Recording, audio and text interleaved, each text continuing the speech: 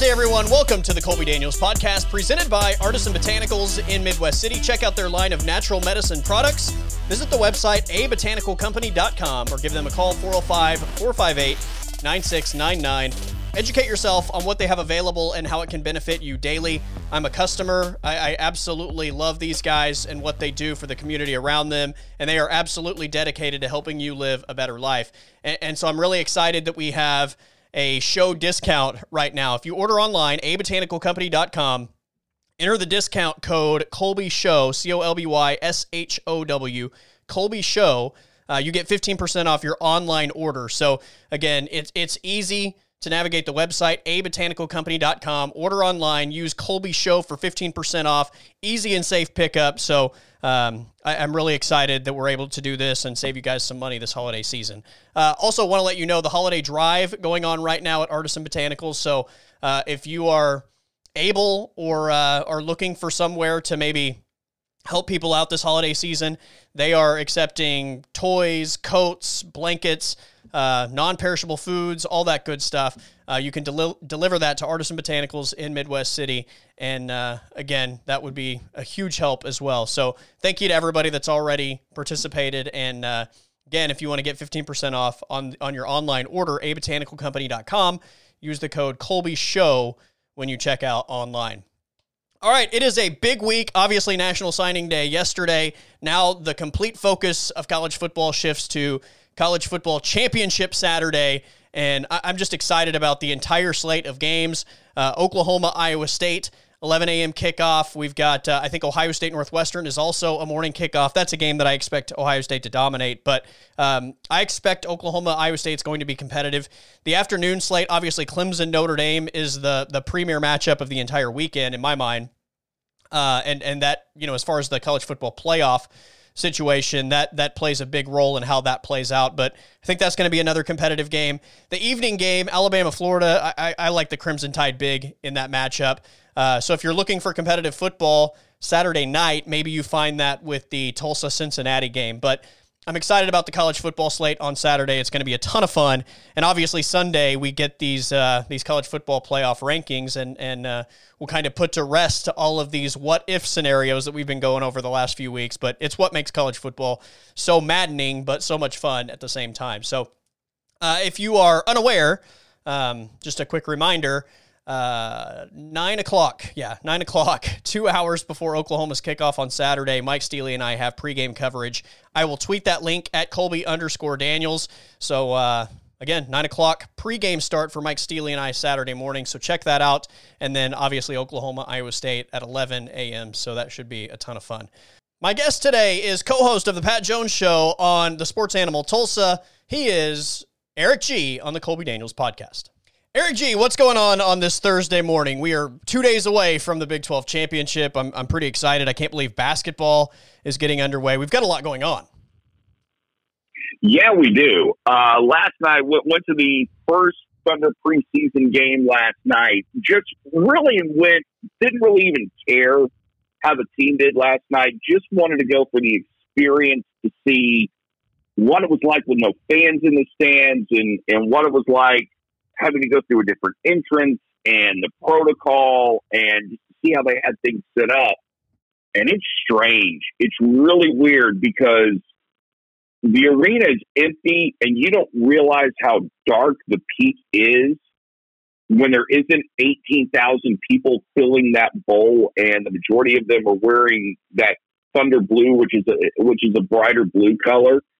And the other thing you don't realize is just like when you're watching an NBA game on TV now, like I'm watching the Knicks and the Cavaliers, and prior to you coming on, I had the sound turned up. I wanted to hear Mike Breen, wanted to hear Clyde Frazier, but that piped-in crowd noise sounds really good coming over the air. I mean, it's no different than a normal broadcast. In the arena, that sound is not very loud at all.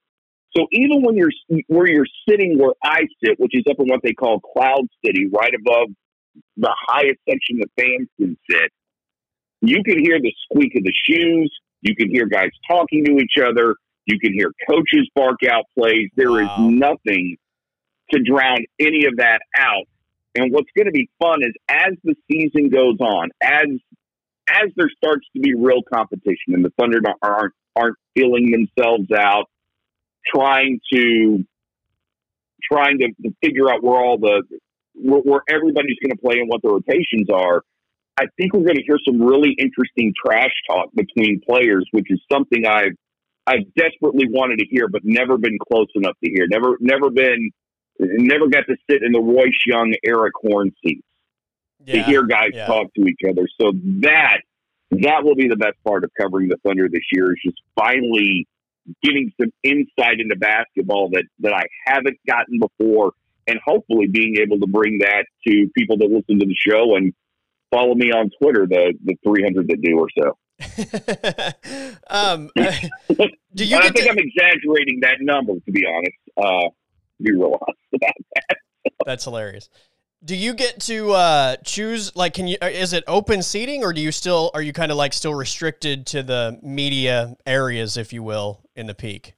You are totally restricted. The way that they have the credentials set up this year, everything is color coded.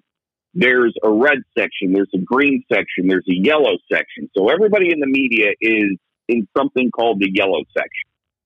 So when you go in, you can only be in the areas that are designated as the yellow section. Even when I ride the elevator up to my section, I cannot go in the elevator with anyone that doesn't have that same credential.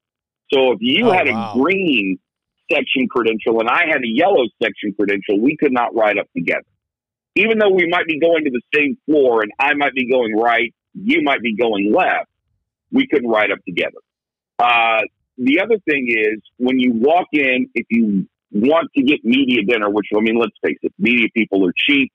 We love nothing more than to get fed for free. It's a box lunch. It's a sandwich, but there's no media work area. So you have to go, you walk through the security protocol, get your temperature taken, sign your waiver to let everyone know that you're fine and dandy and you won't sue anyone. You get checked out, but you have to immediately go to your seat. And from then, you can pretty much go to the bathroom, but they don't necessarily want you mixing and mingling and everybody hanging out together. They're doing everything they can to possibly keep people safe. So it really is a strange atmosphere, because you don't have that normal media camaraderie that you would have in a normal season, and people that you would normally see from out of town. Like, if you've gotten the opportunity to know writers or broadcasters from some of the other markets, you won't see them at all this year, unless you make arrangements to see them prior to the game. And I would imagine that the NBA would prefer you not do that. And I don't think many newspapers, and I know for a fact, no broadcasting crews will be traveling with teams this year, because everything can be done remotely, which, honestly, I hope the people who are covering in papers understand that, because their bosses are going to see this, and their bosses are going to talk to the leagues, and travel. I believe travel will eventually go away for sports writers if you can get access via links and virtually. I think companies have been waiting so long to do that, to cut down on that now that's gone. And I wouldn't be surprised if, maybe not the NBA, but like in more your minor league sports like baseball, if there's a way to get a feed without, paying an extra plane ticket for a broadcaster, if we don't see that more often as well. I think throughout this pandemic, we've talked a lot of, and this applies to things outside of sports as well, but we collectively have talked about, how the world is going to change following this thing, and if we'll ever return to the world that we were living in, back in February and March. And I think to take that into the sporting world, this is one area where I don't think it'll ever be the same. I think you're exactly right. I think that the days of traveling, broadcasting and traveling, following teams and stuff like that, I think those days are gone. I just, when you figure out ways to do it throughout this time period, to think that anybody is going to go back to spending the amount of money that it costs to put people on the road and everything, like it just doesn't make any sense knowing that you can do it this way and get away with it. No, it doesn't. And I think back to when you and I worked together. You and I we both like to travel. We loved going on those road games. Absolutely. And there was something about being there, I think, from a fan's perspective, that if they couldn't be there, you were the boots on the ground. You had the inside information and could really set the scene for people that were home. And I think now you've gotten to the point where through television, through just a few guys being on the beat, they don't necessarily need you, the radio guy, to do it. They don't need any one of the local TV guys to do it. They're pretty much well covered. And I think we've already proven that, ESPN has proven pretty successfully. They don't even need guys at the stadium in order to call play-by-play. Right. And add color. You can do all your ESPN's lucky enough where you've got guys that can do all your homework prior to the broadcast. Most of them are going to be granted access to the coaches and players as far as the key questions to ask to fill in the gaps during the broadcast. And then that's really all you need. You don't need to be spending the money to send them out there. You can just have them do it back in Bristol. And I think that's going to be a thing. I don't think we'll see big broadcast traveling crews again if you don't need it. It just doesn't make a whole lot of sense to do that on a Thursday night. If you've got Mike Golick Jr., let's say he's calling a game, New Mexico versus Fresno State. Well, he's got a radio show to do that next day. Well, I can just keep him in Bristol, Connecticut, so he can do his radio show the next day. He can get sleep. I don't have to go out of my way to find a studio for him to do it there or set up something in a hotel. He doesn't have to be away from his family. So it works out for everyone. They get to do what they love. The company doesn't have to spend money, and the company's going to get better use of air talent because they're not exhausted.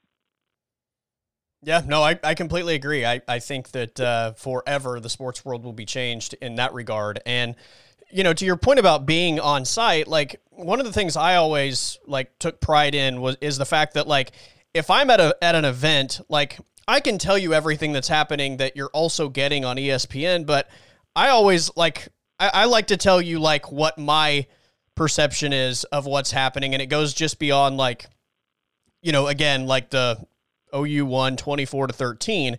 A lot of these media day things, you can report quotes and you can report what people say, but to me, having somebody on site is all about them telling you so CeeDee Lamb said that he thinks it's going to be a good matchup against the Alabama defensive backs.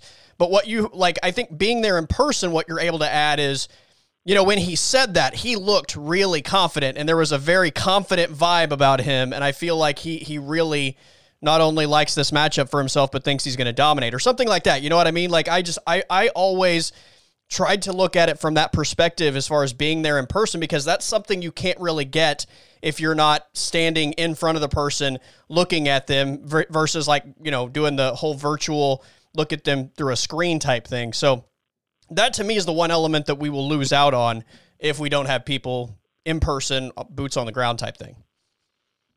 Well, from a football standpoint, where it always seemed like you got the most was when you were able to have access to the field. Right, just an hour or so before the game, when teams are going through their warm up, I'll just pull a name out of my head. Is DeMarco Murray limping? Is right. Ramondre Stevenson? How did he look last week? He was hurt. How was he running? Does the right knee look okay? Who was taking most of the snaps? If there was a quarterback controversy, who was taking most of the snaps as they were going through warm-ups? If the coach is not announced who was going to be the starting quarterback, that stuff was of real value. In their infinite wisdom, limited who could go down on the field prior to the game. And I hate to say, when I sit in the press box, they get TVs, you get your computers set up, you start getting distracted. And unless you've got a pair of binoculars, you're not paying as close attention as you need to. Yeah. That may say more about me as a reporter than necessarily it does the atmosphere. But that's, when that's already being taken away by universities, and I'll say universities more than professional ranks, the universities are they're already limiting access. They're already really only favoring the few as opposed to the many. So you're limited in what you can get anyway. It feels like everybody's got the same access to information. So I'm not sure anyone really stands out. And it'll be interesting to see what companies decide to do with that. I mean, because I would think covering OU, I mean, if you were covering OU, how many full insiders do you believe that there really are covering OU now? Guys that you would put that insider stamp on? Because I can think of one, maybe two, that I would call like true insiders. Like I felt like, when they're talking, I really feel like it's coming from the horse's mouth. Like there's something there beyond what happened Tuesday and Wednesday at media availability. Their connection is significantly deeper than just the media availability that everyone's granted. Yeah, no, I get that. Yeah, it's a great point. I mean, I can only think of. I mean, to me, there's really one guy, and I won't say his name, but I think there is one guy, maybe two, and I also think that depending on where that information is coming from, I've become less trusting of it. In certain respects, like there's one guy I trust at OSU, and I trust the people that work with that one guy. There is one guy I trust at OU, one guy I sort of kind of trust that there's something a little bit deeper, but everything else seems to be from the horse's mouth. And if they work from the network, they're going to limit them. They're going to be limited in what they say to you. They know more than what they let on, but you're never going to know that unless you know them, unless they are willing to talk to you about it as well. Yeah. Yeah, it's super interesting, man. It's again, I don't think it's ever going to go back to exactly the way it was before.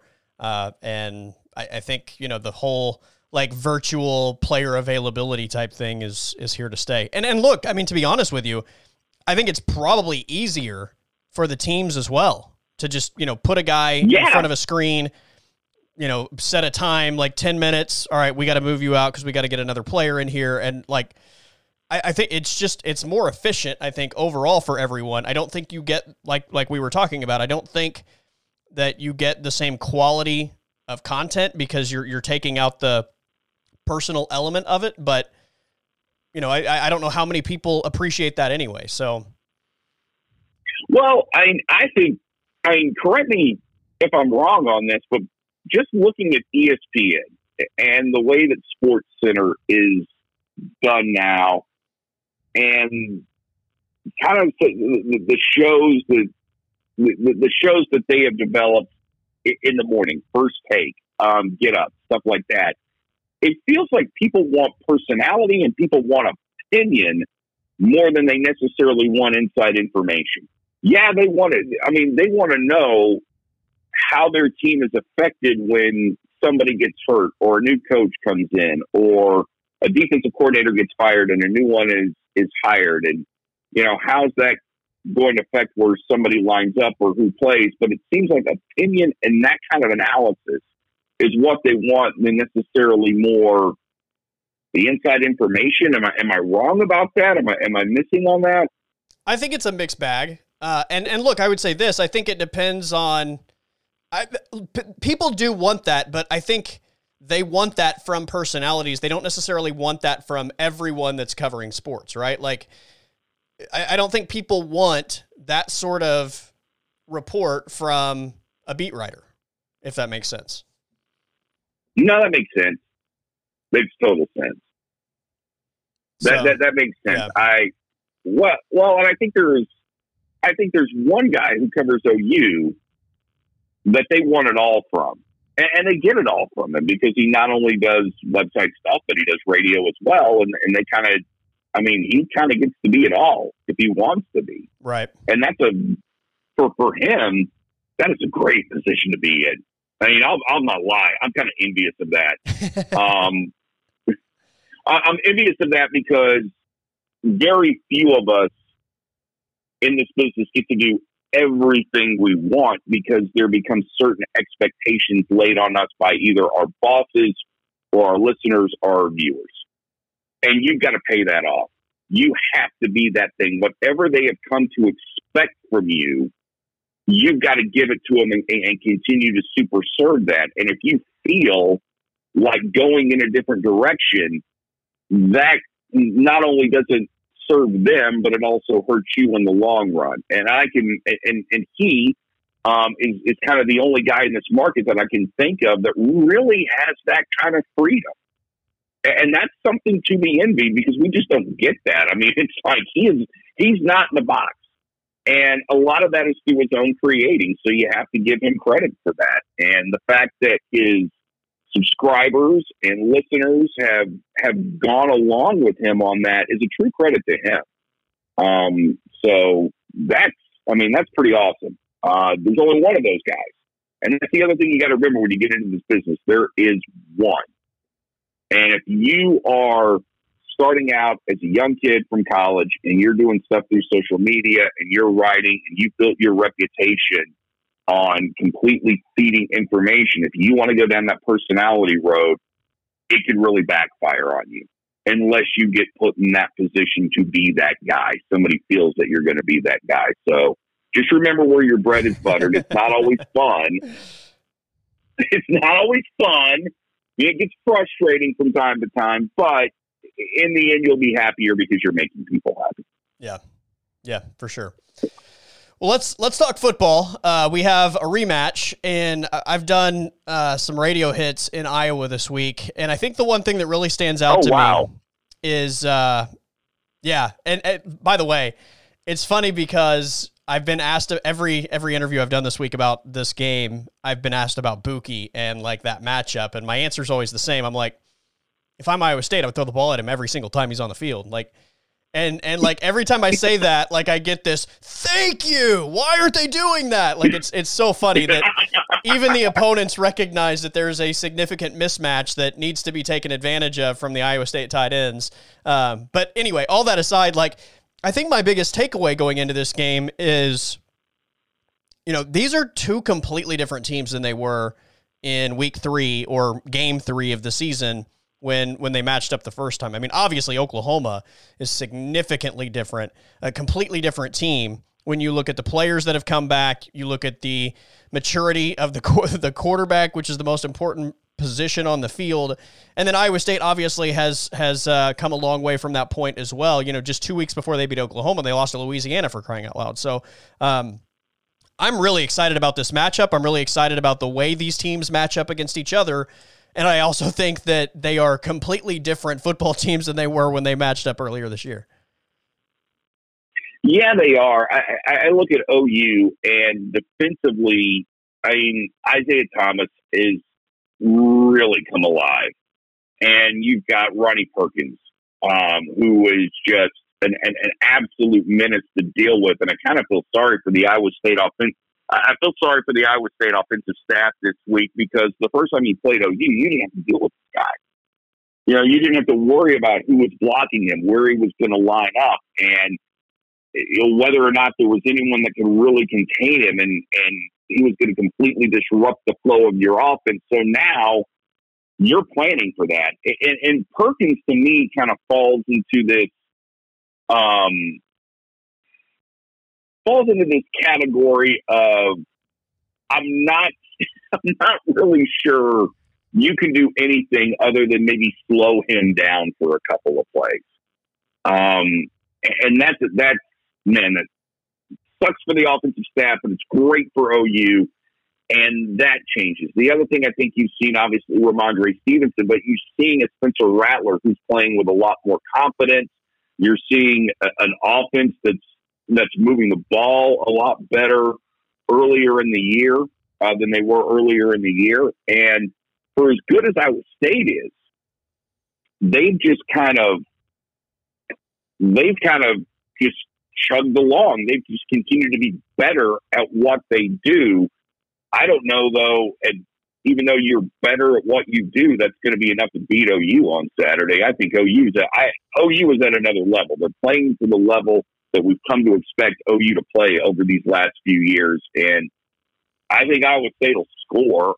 But honestly, Colby, I don't think this game is going to be that close. Really? Yeah, I think this is going to be I don't think it'll be a blowout. Like, I don't think OU's going to win by something ridiculous like 35-7 or, they're going to put up 49 points or something. But I could see a 28-14 game here. I could see a 10 to 14 point difference in this game. Yeah, I really could. I think OU is that good now compared to when they were playing Iowa State. And I think part of it is the other thing I don't like about Iowa State in this game is the moment going to be too big for them? And that's one thing I'm interested in. When you talk to the folks at Iowa State doesn't get here very often. They don't play for conference championships. It's not in their DNA. Yeah, they haven't won a conference title in over 100 years. Yeah, so do these kids get a little freaked out by that? And this is where I think the logo on the helmet helps OU, because those kids expect to be there. At Iowa State, you hope to be there. You're there, and the bottom line is, win or lose, it's already a great season for you. For OU, it hasn't been a great season. It's not going to be a great season, but the only way you can salvage it is to win this game. And win it in a fashion where everybody feels – win it in a fashion where you dominate just enough where everybody feels that coming back next year, you're going to be the program that we expect you to be. The reason I would disagree about them in this game being what you're describing as far as maybe the bright lights preventing them from maximizing what they're able to accomplish. Matt Campbell, I think, just has this mentality that is us against the world, and I think that definitely trickles down to the football team. Matt Campbell, I think, welcomes any and all opponents, and that's just the way he carries himself, and I think he wants to be in these settings, and I think, again, football teams generally reflect, what their leadership looks like. They've already beat Oklahoma once this year, so I know it's a bigger stage, obviously, but the opponent is somebody that they already have a W against. But the other thing is, the final thing, this senior class for Iowa State is the winningest class in Iowa State history. This senior class has beat Oklahoma 2 times in the last 4, and if you remember last year, they had that play at the end that could have won them the game, and they fell short in Norman. But, they're 500 against the Sooners, potentially could have won 3 of 4 against the Sooners. So I don't know. I just don't think that Iowa State goes into this game fearing Oklahoma the way that maybe some opponents would, or feeling like there's as big a gap with Oklahoma's talent level and their talent level as some opponents would, simply because this is a veteran team that's played a bunch of football and they've had a lot of success against Oklahoma at the same time. Wow, Colby, you just said that they're not Oklahoma State. That is so mean of you. So mean of you to say that.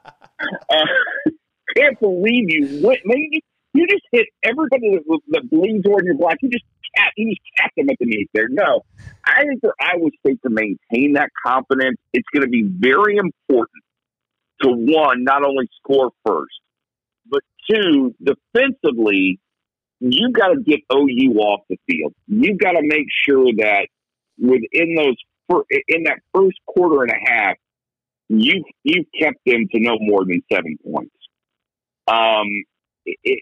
If Iowa State comes out and scores and OU answers, and it looks like it's going to get into a shootout, which I don't think it will, I think that all favors OU. Lincoln Riley's been in those types of games. He's going to be confident. I think, you mentioned Matt Campbell, but Lincoln Riley, all the guys done that he's been at OU, he's just won conference championships. Eventually he's going to run out of fingers to put those conference championship rings on. So for as much confidence as Iowa State's going to have in their coach, OU is going to feel like, hey, we got a guy that's been here. So no matter what trouble we get into in this game, he is going to help bail us out. He is going to have something in the repertoire that's going to help us eventually win this game. Now, a lot of that is that's just mental, more than it necessarily is Lincoln Riley being able to dial up some, half-assed, receiver pass. By the way, those plays drive me nuts. The receivers for that quarterback. That gets me on my soapbox. But they're going to feel that. They're going to feel like this guy has us. We're going to be good in this game. The other thing for Iowa State, if OU comes out and scores first and is able to get them off the field for their first couple of possessions and is able to go up anywhere 10-14 early in this game, I can see it snowballing. They're good, but I just, in these games, it's so hard to pick against OU. It's just, these are the games they win. And until they don't win these games, I'm gonna have a hard time thinking that anyone is ever going to beat them in the Big 12 championship until this conference, markedly improves and you can prove that you beat them. Maybe this is the year, but I don't see it. I really don't. I think OU is just right now they're rolling along. They're playing at a better level than what this conference is. Is that level good enough to help them beat any of the top 4 teams in the country? That I have my doubts about, but right now I do think they're better than Iowa State. And what's interesting is we were breaking down position by position, Iowa State versus OU on our show, and it got to quarterback. Which one would you take? And at first I thought, well, you know what? I'll take Brock Purdy just because he's got experience. And then I remember, well, he's never played in this game. I mean, yeah, he's got more experience than Spencer Rattler, but he's never played in this game. And Spencer Rattler, I mean, your whole life has been leading up to this moment. Well, now it's time. Now it's time for you to show that you are the heir to the throne. And going into this game, if you're asking me if there's more pressure on OU or Iowa State, there's infinitely more pressure on OU. There's infinitely more pressure on Spencer Rattler than there is Brock Purdy. But that's why you go to OU for these moments, for this type of pressure. And I just think for Iowa State, it's going to be too easy in this game if they get down and it's late for them and everyone around them to go, okay, well, hey, it was a good year anyway. This is further than Iowa State normally gets. So, we can live with this. Yeah. By the way, I'm not picking Iowa State to win the game. I'm picking OU. I just think that I just don't think that it's tough? No, I mean, I just don't think Iowa State's going to lay down, and I don't think that they are afraid of the Sooners. I mean, that was my only point. I think this is a competitive game. I think Iowa State, is able to make Oklahoma work for this win is my only thing. I just don't think that that Matt Campbell's team is, the way that they play. I mean, they play a, blue collar, hard nose, gritty, tough brand of football. So, I think when you have a team like that, rarely do you see teams like that get into these moments and just completely crumble, because generally you have to be mentally tough to be that sort of football team anyway. So, and look, I would say this: Oklahoma in that first game against Iowa State was leading 17-6 at one point. So, I mean, they were able to get Iowa State, I mean, theoretically out of what the Cyclones wanted to do, and Iowa State still climbed back into the game. What you're saying is true as far as getting up on Iowa State. What they want to do is they want to run the football. That offensive line, I remember talking to an Iowa State beat writer before the first matchup, and he was talking about the offensive line and just how many question marks, I guess, they had about that group. And now you fast forward to this point, and they're up for the Joe Moore Award. Now, I don't think that they are better than the group they're going to face on Saturday, and to me, that's the difference in the game is Oklahoma's front four defensively. But that's a group that's gotten better all season long. They want to run the football with Breece Hall, and I think ideally they don't fall behind where you have to stop running Breece Hall and throwing the football. So, yeah, I think what you're saying stylistically makes sense, that if OU's able to get a lead, then you take Iowa State out of the game plan of establishing the run, keeping Oklahoma off the football field, keeping Spencer Rattler off the football field, and just slowly wearing out that defense. But Yeah, I think this is going to be a good game. I think there are certainly matchups in this game that Iowa State can take advantage of, just like I think there are matchups that Oklahoma can take advantage of. But like, if I had to pick one area of this game where I feel like the game is going to be decided, I think it's Oklahoma's front four against the Iowa State offensive line, and I lean toward Ronnie Perkins, Perrion Winfrey, Nick Benito, and Isaiah Thomas being the difference. I would agree with you on that. What I'm interested to see is if you're Iowa State and you're having problems running the ball, the one thing that you kind of got the ace in your hole is the tight ends, especially Kolar. Right. And I don't know that OU has got anybody that matches up well with him at all. I mean, I don't think anybody in the Big 12 really matches up with him all that well. In fact, you can look at the game that he played against Oklahoma State, which is the only Big 12 game they lost, and Kolar just dropped the pass that he should have had. I don't know that Oklahoma State necessarily kept them silent as much as those tight ends did just not have the big days that they were accustomed to having when they played OSU. So, yeah, I know you want to come out and establish the run, but I got to think that OU's expecting that. I think I'd come out and try to hit those tight ends right off the bat in this game and let those guys get going downhill and just abuse the linebackers and safeties. And if they can get to the third level, it's going to be so hard for OU to stop them.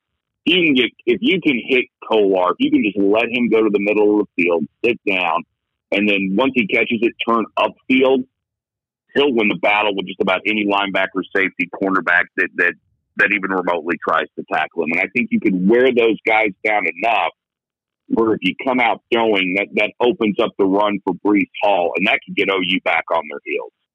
Because if the only way I think you can beat OU is to make sure that you don't get one-dimensional. And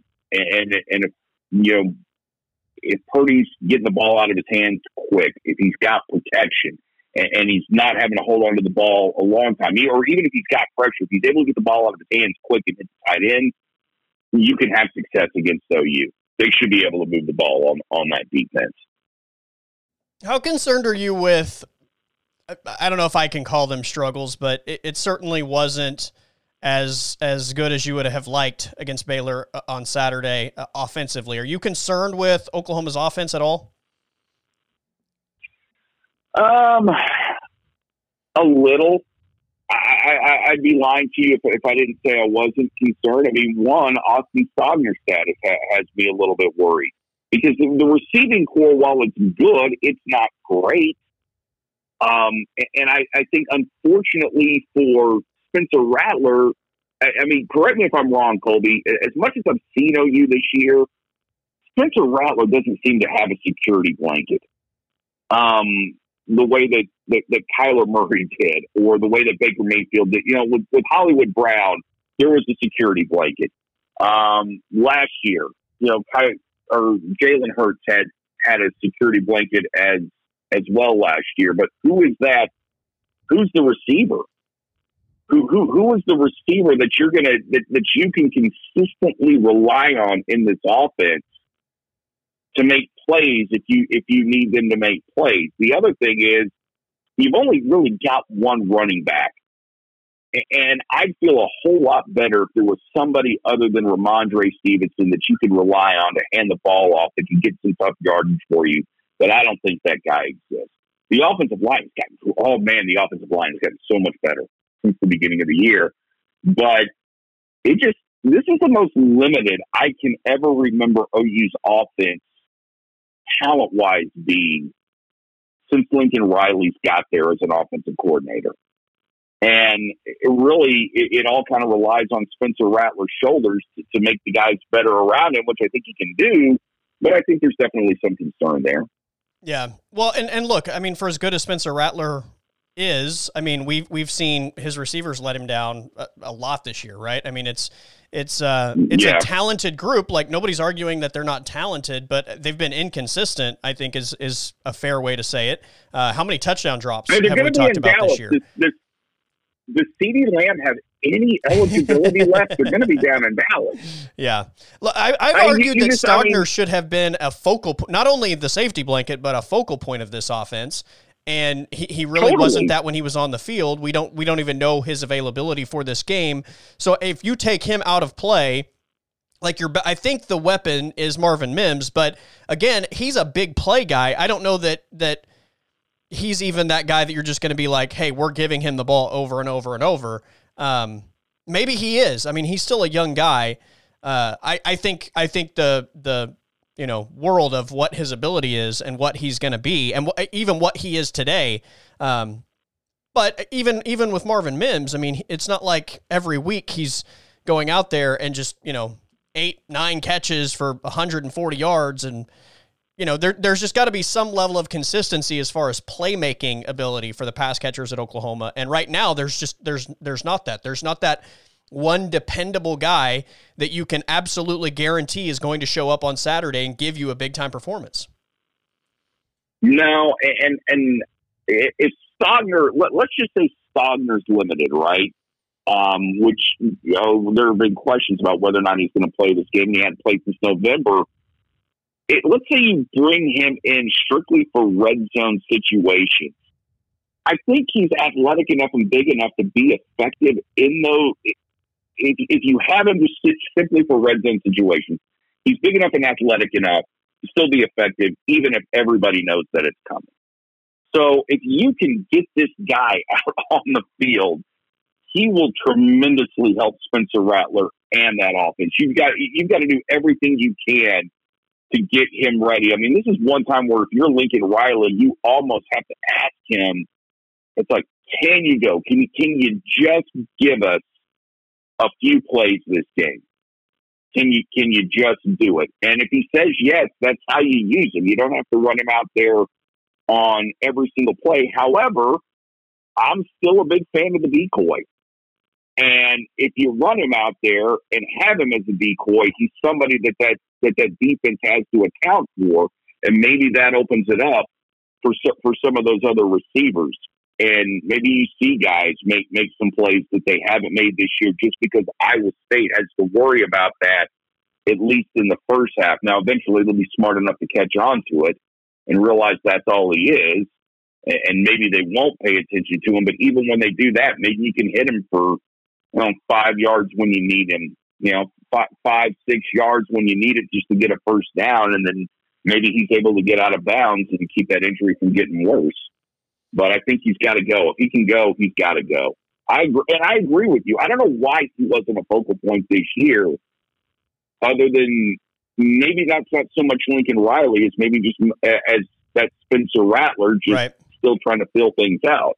Yeah, no, I agree. It's, there are moving parts there as far as why that may not have happened. I think the run game, honestly, is the bigger issue for me, mostly because the first time around they didn't run the football very well against Iowa State. Obviously, not just from a production standpoint, but like making Iowa State actually fear what you present to them in the run game. I think it makes all the difference in the world as far as making it easier for Spencer Rattler to throw the ball, giving those receivers better opportunities. And look, to be honest, for as great as Lincoln Riley is as a play caller, he gets a lot of criticism when they're not running the football well for the plays that he's calling, because, everybody's asking, where's the creativity? Where's this, this Lincoln Riley play call that's going to make all the difference in the world? Well, part of that is based on a defense being on their heels and not knowing whether you're going to run the football on them or pass the football on them. So when you're able to run the ball, when you're able to make a defense respect your ability to run the football, all of a sudden you're able to start stretching the field in different ways than when you're just one-dimensional. So, we give Lincoln Riley a lot of credit for his play calling. Well, his play calling is great because he's put a focus since he's been at Oklahoma on running the football and keeping teams off balance. And so I think that's really important in this game as well. Not just the production from the run game, but making Iowa State respect your ability to run the football and opening things up everywhere else. And if they're able to do that, obviously, I think that's where Oklahoma's offense is clearly at their best. And look, Iowa State, I said this Bedlam week for Oklahoma State as well, but Iowa State's one of the best tackling teams in the Big 12, right? Oklahoma State was as well. Yeah, they are. Ramondre Stevenson is a load. He is a tough guy to bring down, and we obviously saw Oklahoma State struggle in that department with Ramondre Stevenson in space. So, I know that Iowa State every year gets credit for how well they tackle, and they don't necessarily give up a ton of big plays, as far as missed tackles and guys getting yards after contact. But, Ramondre Stevenson, completely different animal than the first time around in this matchup. Yeah, and let me ask you this. I'm going to somewhat change direction on you, which is really unfair, but I'm going to do it anyway. Because I think it has to be asked. Is OU's defense better than their offense? They're more consistent, I feel like. The fact that we're even asking that question, it's crazy. In some way feels very bizarre world, but it is 2020. So I guess everything is nothing is off limits at this point. But yeah, for the first time since 2000, maybe early 2000s. Yeah. Trying to think of a specific year, because in 2003 and 2004, they were pretty balanced. I know both sides of the ball were equally as good. But this is the first time since I think 2000 where I feel comfortable in saying that OU's defense is better than their offense. And that's not to say the offense is bad, but I just feel that the defense is playing at a higher level just because you've got enough guys there that you've got enough playmakers there that you can hide some of your deficiencies. We're on offense. A playmaker. Stevenson is sort of a playmaker. Rattler's a playmaker. Other than that, your warts are showing a little bit more for an OU offense, which hasn't happened under Lincoln Riley. Yeah. I think offensively, you're just kind of waiting for guys to, have that maybe like light bulb moment, right? Like where the game kind of slows down for them and they just get that confidence like, okay, I've got this. Because again, they're loaded with talent offensively. It's not like we're looking at this offense saying, man, they just don't have any talent. Like they have a bunch of talented dudes. It's a consistency issue.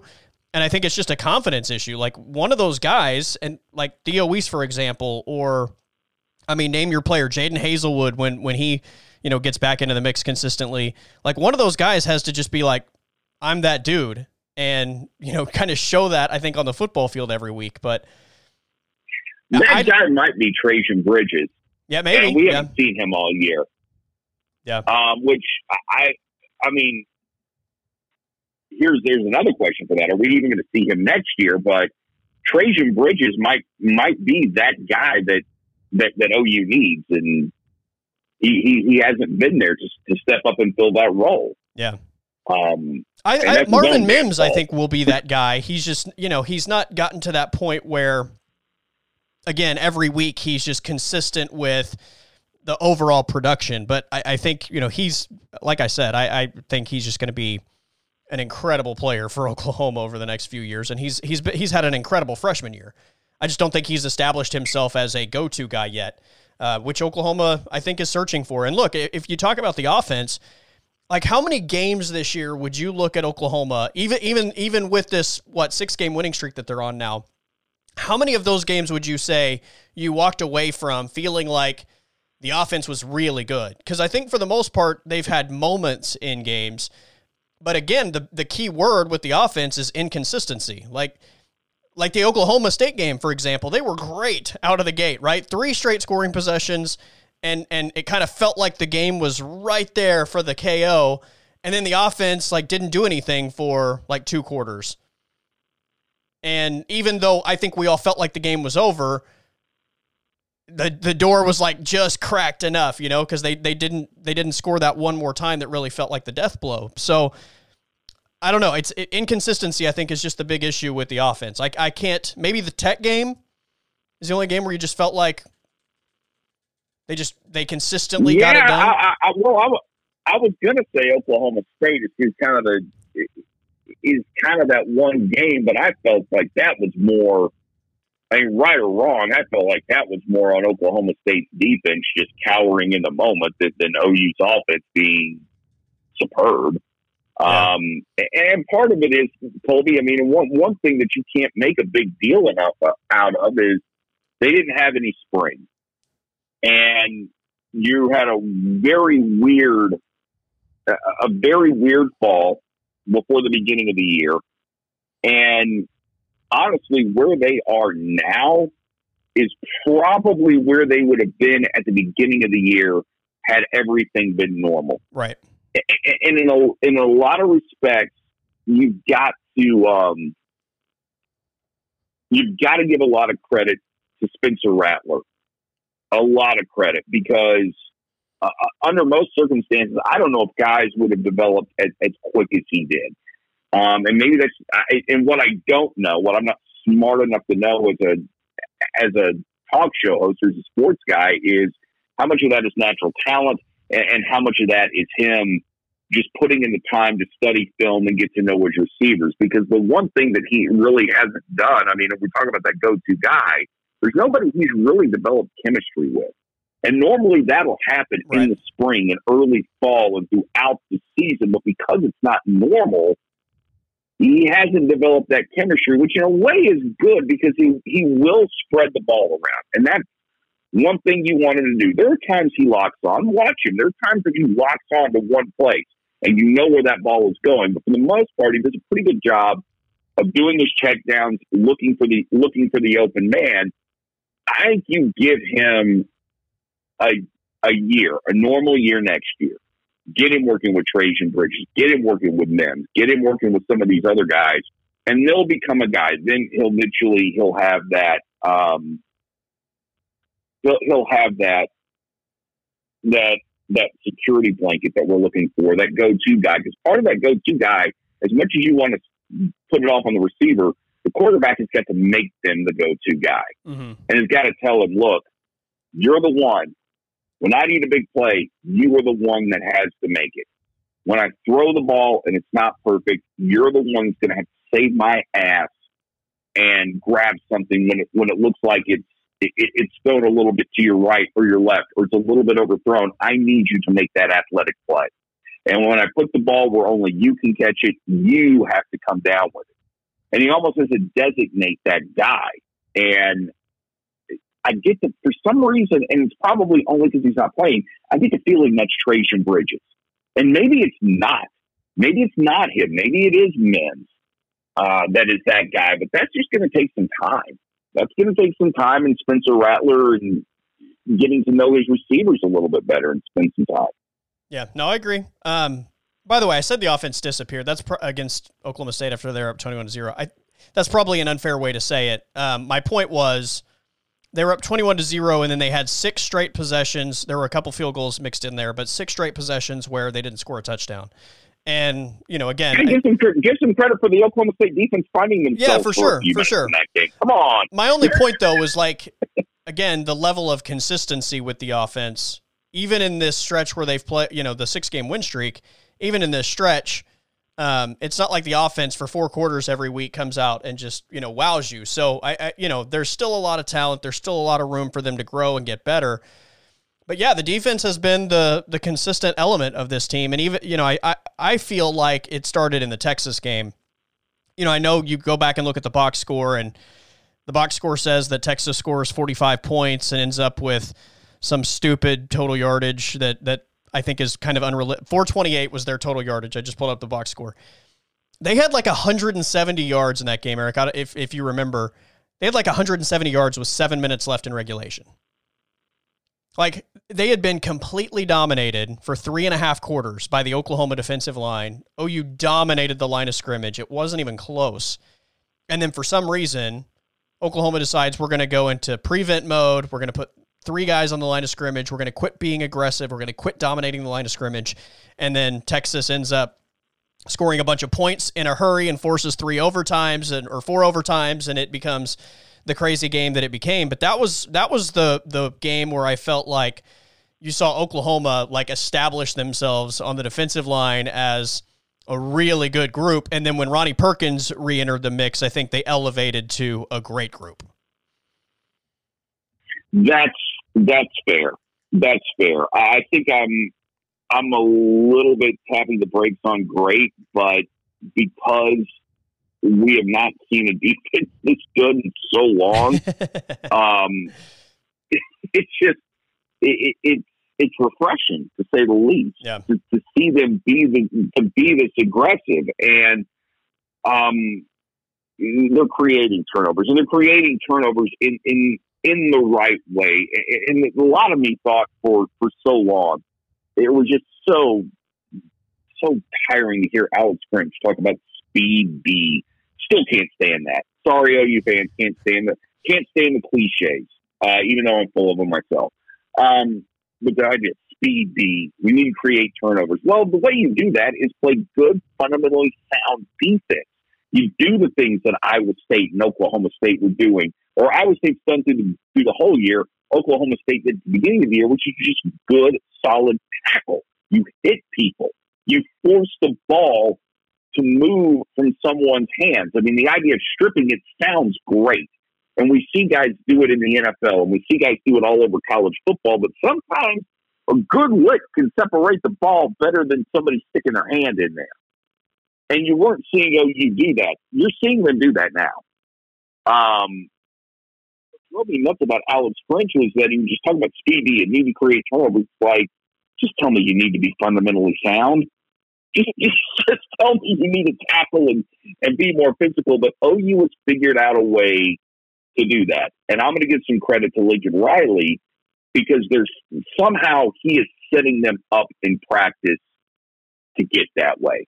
I have for way too long that if you ran an offense like Lincoln Riley's, it made your defense finesse. And I still think it does. But if you can figure out a way to make that defense physical in practice and you can be less finesse on offense, it benefits both. And I'd say OU's been less finesse on offense this year because of Ramondre Stevenson.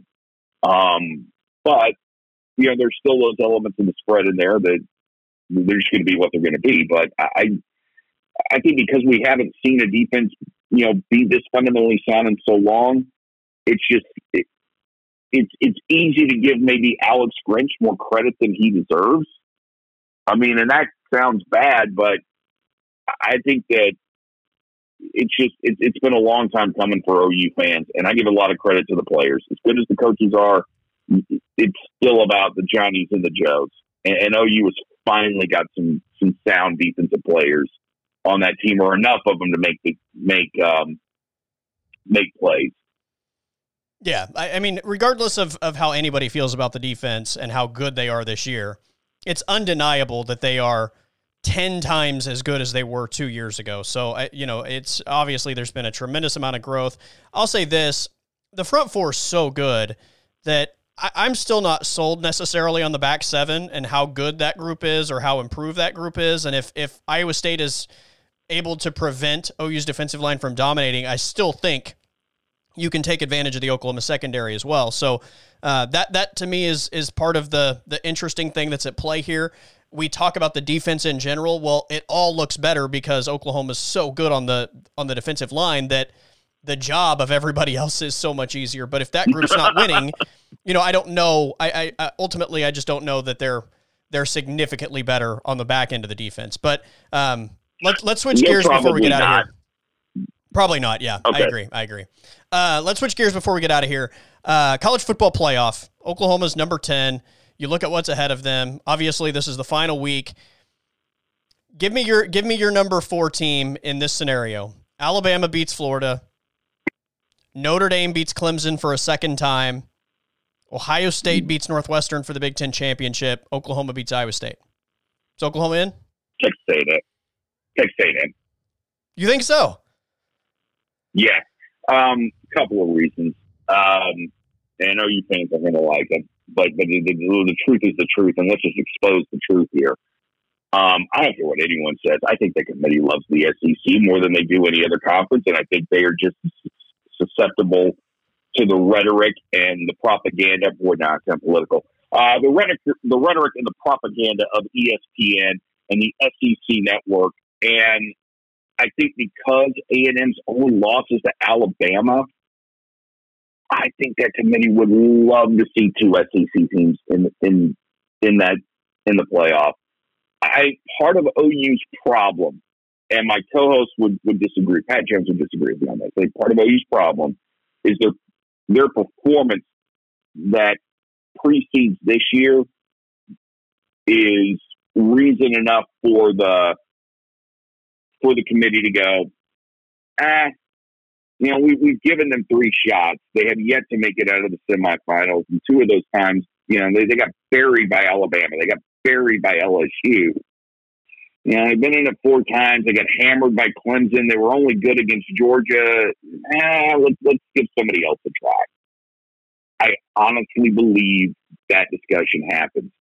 So I think A&M is your fourth team, but don't sleep on USC, because even though it seems like the Pac-12 is out of it, USC goes undefeated.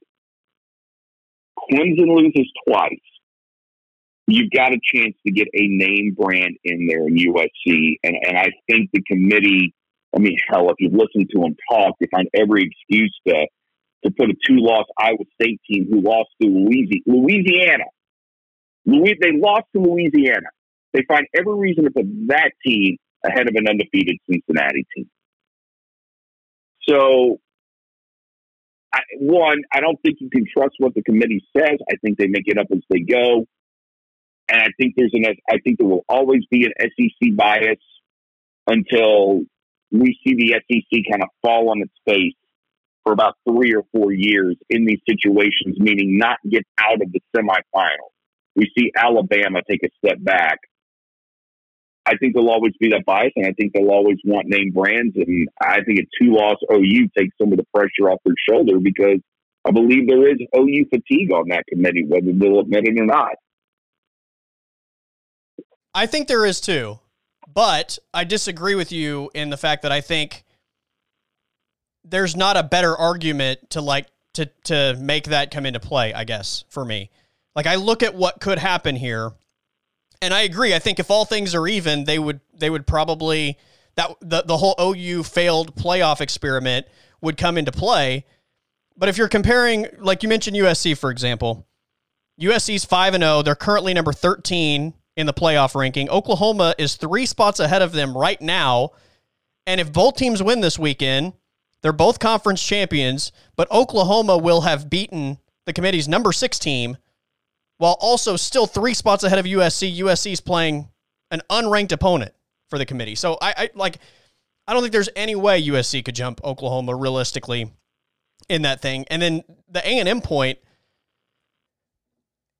is interesting, because I do agree again that they like the SEC. The problem is A&M played Alabama. Alabama completely dominated them. Like, it wasn't even close. Did you watch that game by any chance? Yeah, I did. It was an ass kicking. I watched. Yeah. Like, I don't think you could even justify putting A&M in the number 4 spot to play Alabama a second time as a non-conference champion. So, and if you've watched, I don't know if you've seen any of their games down the stretch, but they've not looked good. I mean, I think for their sake, they really need to dominate Tennessee on Saturday to even put themselves in play as far as a spot opening up. Now, I also think Clemson's going to beat Notre Dame, and I think the 4 that are currently slotted are the 4 that are going to be there on Sunday night when we get this thing all wrapped up. But if a spot opens, I honestly believe Oklahoma on a 7-game win streak, beating the committee's number 6 team for a conference title, avenging one of their 2 losses, and adding into account a freshman quarterback is now mature versus making his first 2 FBS starts and getting your best player back offensively, best player back defensively. I think when you take all of those things into account, despite maybe the SEC bias that's there, and despite the fact that there might be some OU fatigue, I think all of those elements outweigh both of the things we just talked about. I hope you're right. I really do, because I'd like to see OU. I'd like to see OU get in this year, because I honestly feel this is the best chance they have to move on. Now, here's my question, and one I thought the better chance for OU to get in was to have Northwestern beat Ohio State. And one, I don't think that's going to happen, but look, we've seen strange. Yeah. It's sports. It's 2020. Strange things happen. But if Northwestern wins, is the Big Ten comfortable putting Northwestern into the college football playoff? Yeah, they're the Big Ten champs. Yeah, they beat Ohio State. They also lost to Michigan State. And really, honestly, Northwestern should be undefeated right now. They had no business losing to Michigan State. Yeah. Michigan State's not good at all. Yeah. Would the committee rather have OU in than Northwestern? And I think they would. Yeah. I mean, that's just my bias there. But I think if you're discussing the OU resume versus the Northwestern resume, OU definitely looks better than Northwestern. What I'm having an issue with A&M is I just feel like there's an SEC bias. And even though A&M hasn't looked good, it's just they're the SEC. And right now, everybody is still in love with that league. And part of me would kind of like to see A&M get in and get absolutely drilled in that semifinal. Just get hammered. Yeah. Which they would. Then it takes some of the shine off. Because if you look at the SEC this year, I think Florida was good, but they lost to a bad LSU team. LSU, I mean, at best, they're going to finish 500 this year. Your two best teams probably are Alabama and Texas A&M. But how good is it? I don't think the SEC this year isn't nearly as good as it's been in the past. I think you could make an argument, like, I don't know how good the Big 12 is, but I don't think you've got a conference from top to bottom this year that I would say that conference is just so outstanding and deep. Right. I think you've got a handful of teams this year that are really good to pretty good. But there's no one conference where it's like you go 1 through 5 and go, well, yeah, all 5 of these teams from this conference could beat all 5 of these teams from this conference. That doesn't exist. Right. That does not exist this year. And I don't know if the committee understands that. I like to think that they're smarter than me. Most of them have more education than me. Most of them are in better positions than I'll ever be in my life. But I'm not sure they understand it. And when Barta talks, it just feels like it. All right, here are the 4 teams we want in. Now you go say this to make it sound like it's all coherent and good. I mean, it's worse than politicians right now, which is really sad. But there's just OU fatigue and SEC bias, I think, hurts them in the end. I hope it doesn't. And yeah, I think part of me, Coley, would like to see OU go to a New Year's Six bowl, win really big, and watch A&M just get destroyed by Notre Dame. Well, they wouldn't get Notre Dame. A&M, I don't. Would they? There's no way you could jump. Would they get Alabama? Yeah, they get Alabama again. Alabama again. That's part of why I think there's an argument against them. Yeah, that's no fun. That's part of what the roadblock is for A&M getting into that scenario. I agree with you about the SEC. I still think they're the best conference in college football, but I think especially this year that gap has shrunk versus where it's been in the past, because I think there have been years where it's just by such a large margin that's the best conference. It's not even funny, but I think that margin has shrunk this year. Obviously, teams like Florida and Georgia have shown tremendous warts. I think even A&M has shown warts.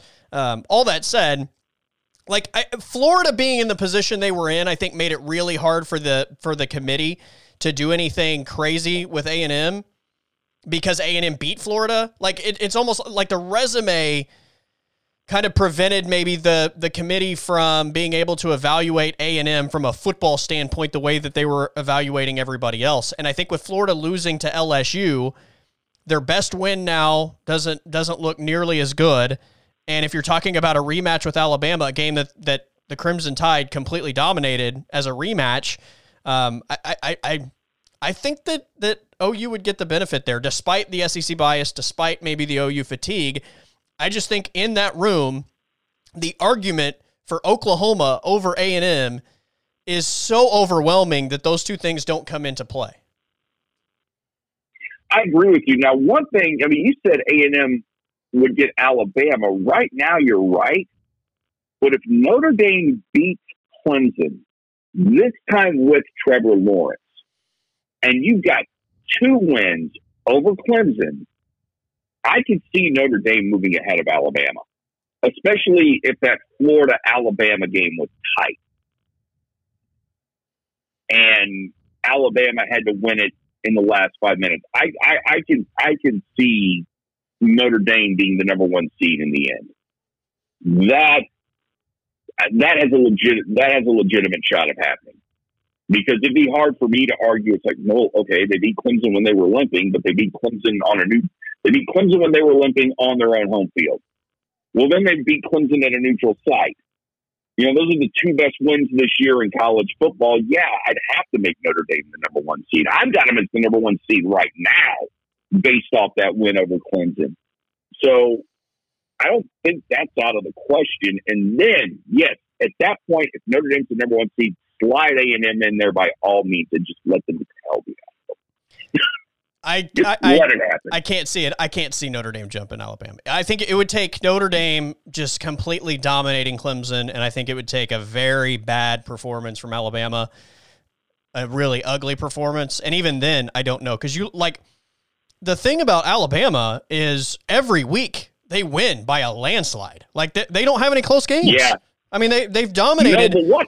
The committee loves Georgia, right? Like Georgia's a top 10 team. Alabama completely dominated Georgia. The committee has A&M as the 5th best team in the country. Alabama completely dominated A&M. You know, like Auburn is another team that they just every single week, Alabama makes all these teams that the committee has liked for the majority of the season look terrible. I don't see any way, if Alabama beats Florida, that they are jumped.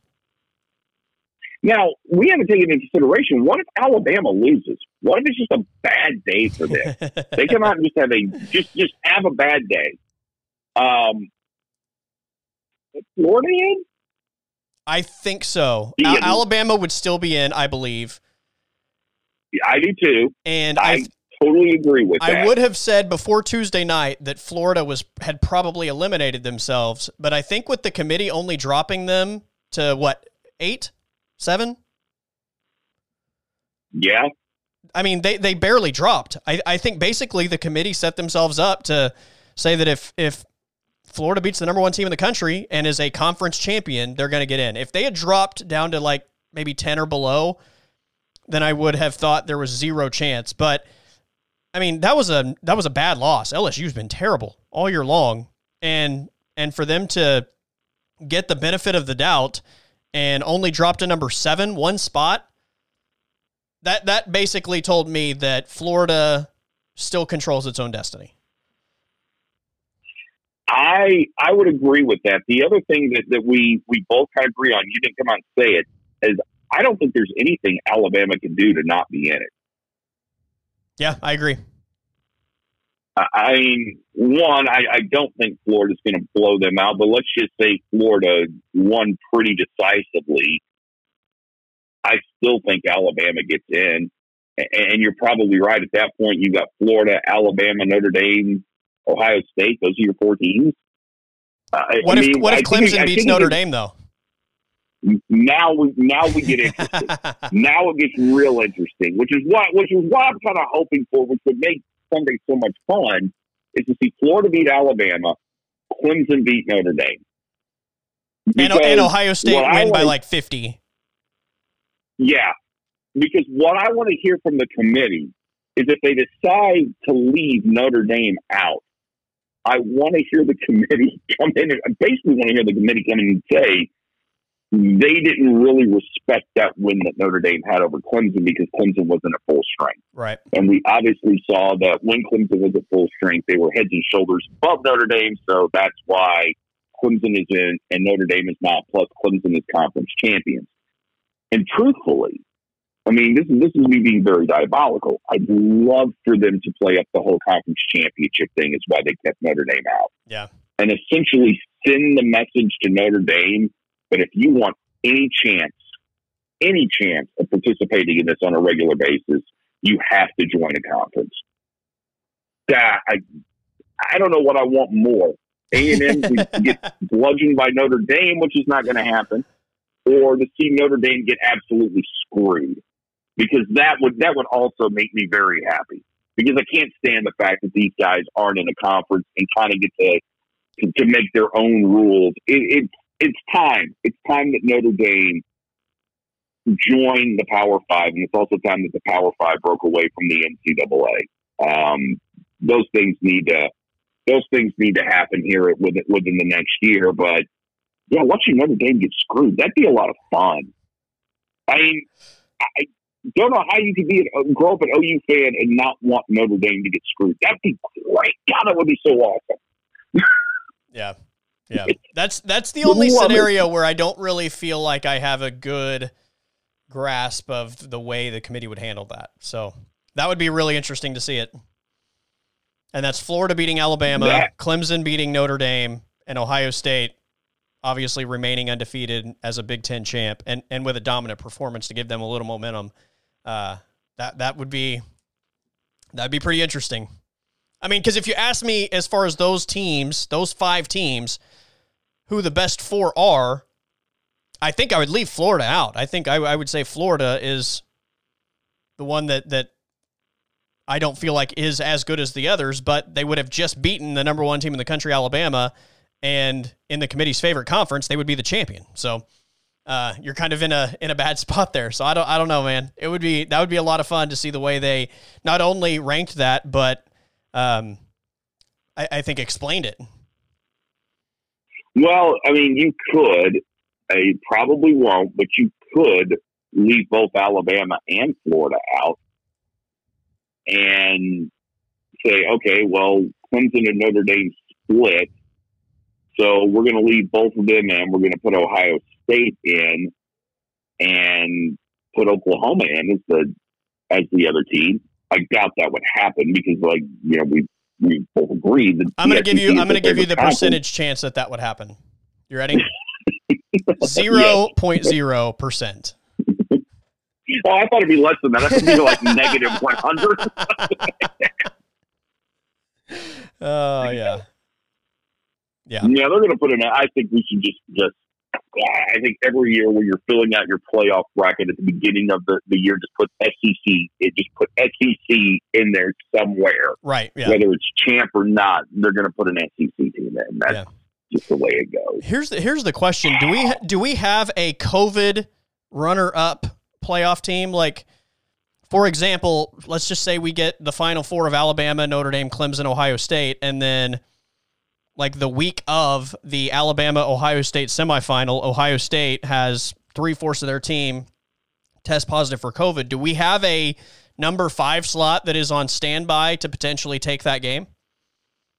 No, I think you make Oklahoma that team if they win, or Iowa State that team if they win. Yeah. But truthfully, what probably happens is, even though Bill Hancock has said that they are committed to doing all this on schedule, I would have to think they would push things back. They would push that particular game back a week or whatever they needed to get it played, and let the 2 teams participate and be at full strength, simply to write this one down, to preserve the integrity of the sport. Which I'm not real sure college football is always interested in doing, but whatever. Right. It sounds good, though. Yeah. Well, to preserve the integrity of the sport, we're going to try and let Ohio State get healthy. And honestly, and this is something that, Pat has said, and I kind of agree with him on this. In a situation like that, how many of those results are getting reported? Are the universities really going to tell us the truth if they're having an outbreak, or if you've got a position group like your offensive line group is dealing with some contact tracing issues? Are you really going to tell us the truth, or are you just going to let them go out there and play and take that risk? Because this is Justin Turner on the field after the World Series, right? Yes. Yeah. Are you just going to let them go out there and play because, hey, they're young? This age group doesn't seem to be suffering from it the way people our age would, and so why not let them go play?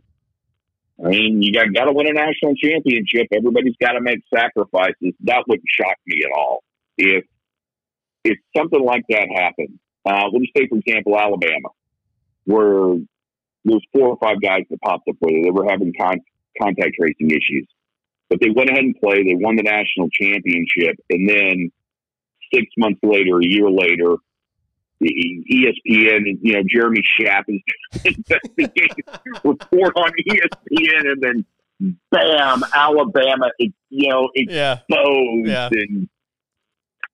and just how the people that they put at risk, and Alabama falls under scrutiny, but they're hanging another national championship banner, so they don't care. I mean, I can see that happening pretty easily. Yeah, no doubt, man, no doubt. Well, dude, Saturday is going to be a lot of fun. By the way, before I let you go, what's your score prediction for OU Iowa State? I think is it still 5.5 spread? Yeah, and I'm going to take OU by 10. I will take OU a little more than 10. I'll say OU 28, Iowa State 17.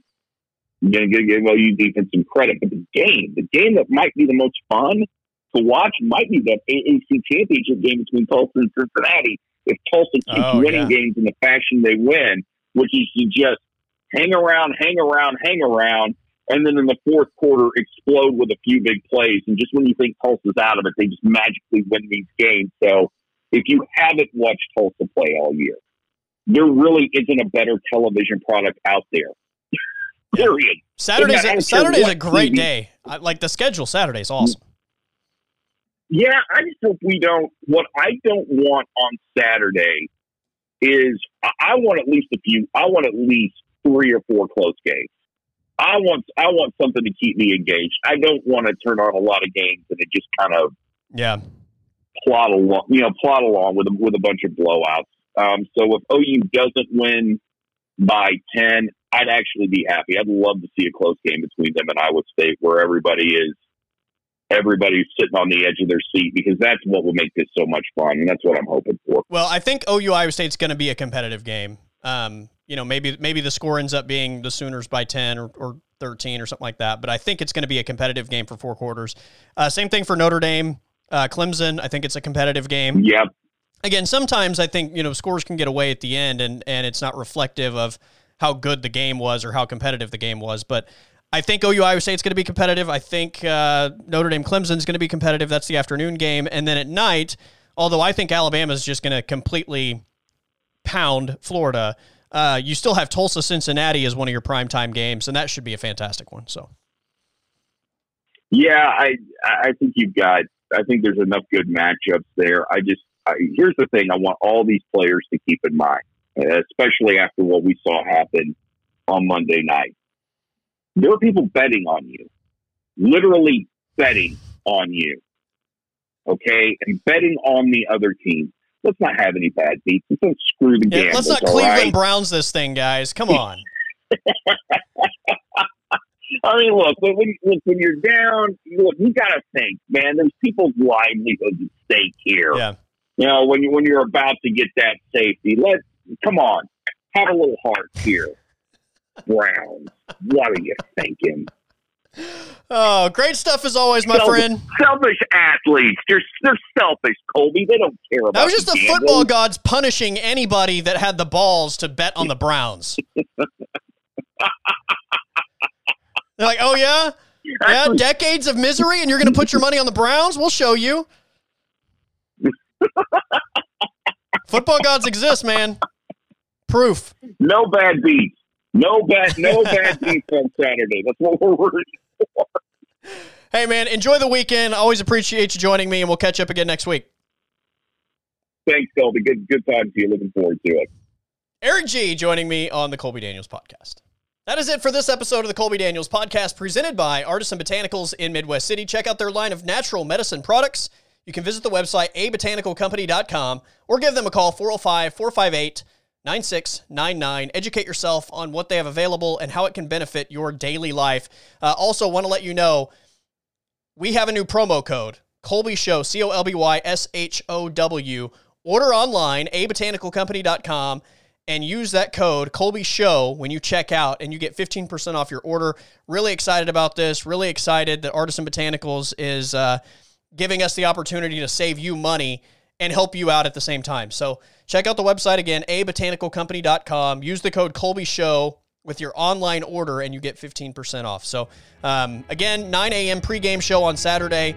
Mike Steele and I have pregame coverage. I'll tweet the link at Colby_Daniels. So look for that Saturday morning. Everybody have a great day. Stay safe, and I will talk to you tomorrow.